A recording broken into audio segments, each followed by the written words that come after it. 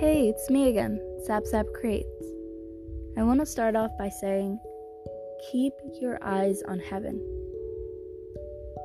But one thing I do, forgetting what is behind and straining toward what is ahead, I press on toward the goal to win the prize for which God has called me heavenward in Christ Jesus.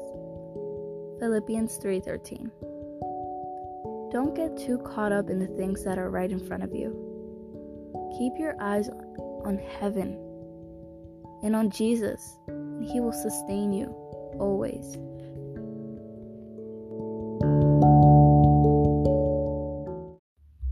Now with a quick prayer. God, allow us to understand that our circumstances don't determine our freedom,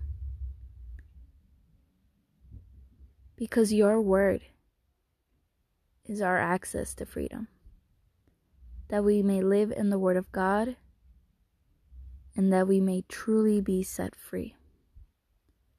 Amen. Today we're going to talk about Exodus chapter 19 a little bit. It's just after the famous Exodus event where the Israelites escape Egypt and slavery. But they aren't safe just yet.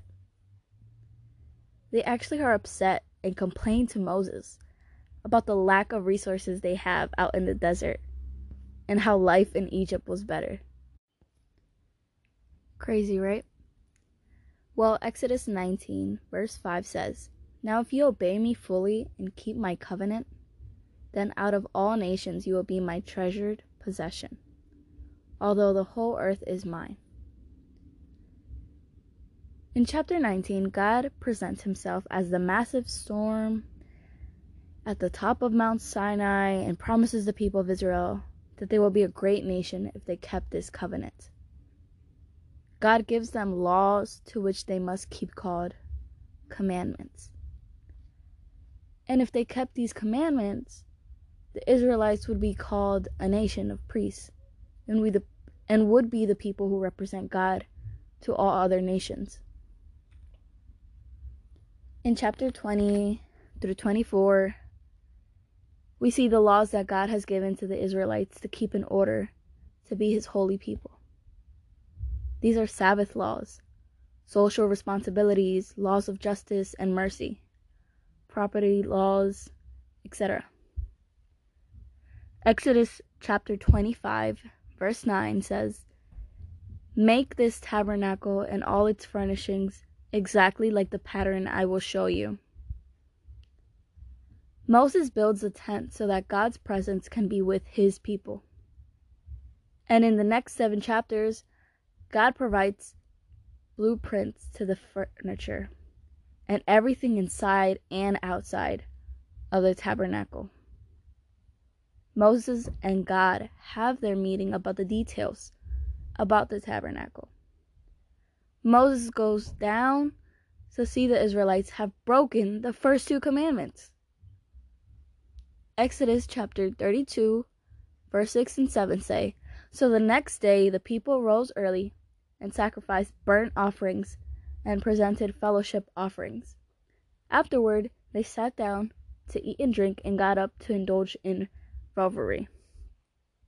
Then the Lord said to Moses, 'Go down, because your people, whom you brought up out of Egypt, have become corrupt.'" And although God and Moses are both very upset by this breach, God is faithful to his promise. And in chapter 34, God describes his own character as being faithful, forgiving of sin, and not leaving the guilty unpunished. This book ends with Moses not being able to enter the tabernacle. The relationship between God and Israel is so damaged. Will it ever be restored? So think about this.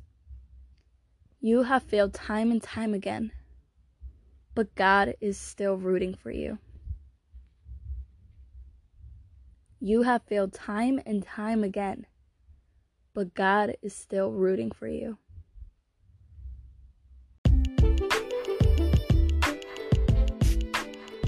Don't forget that you're amazing, You're here today with a purpose, a reason. God loves you. Stay lit and stay safe.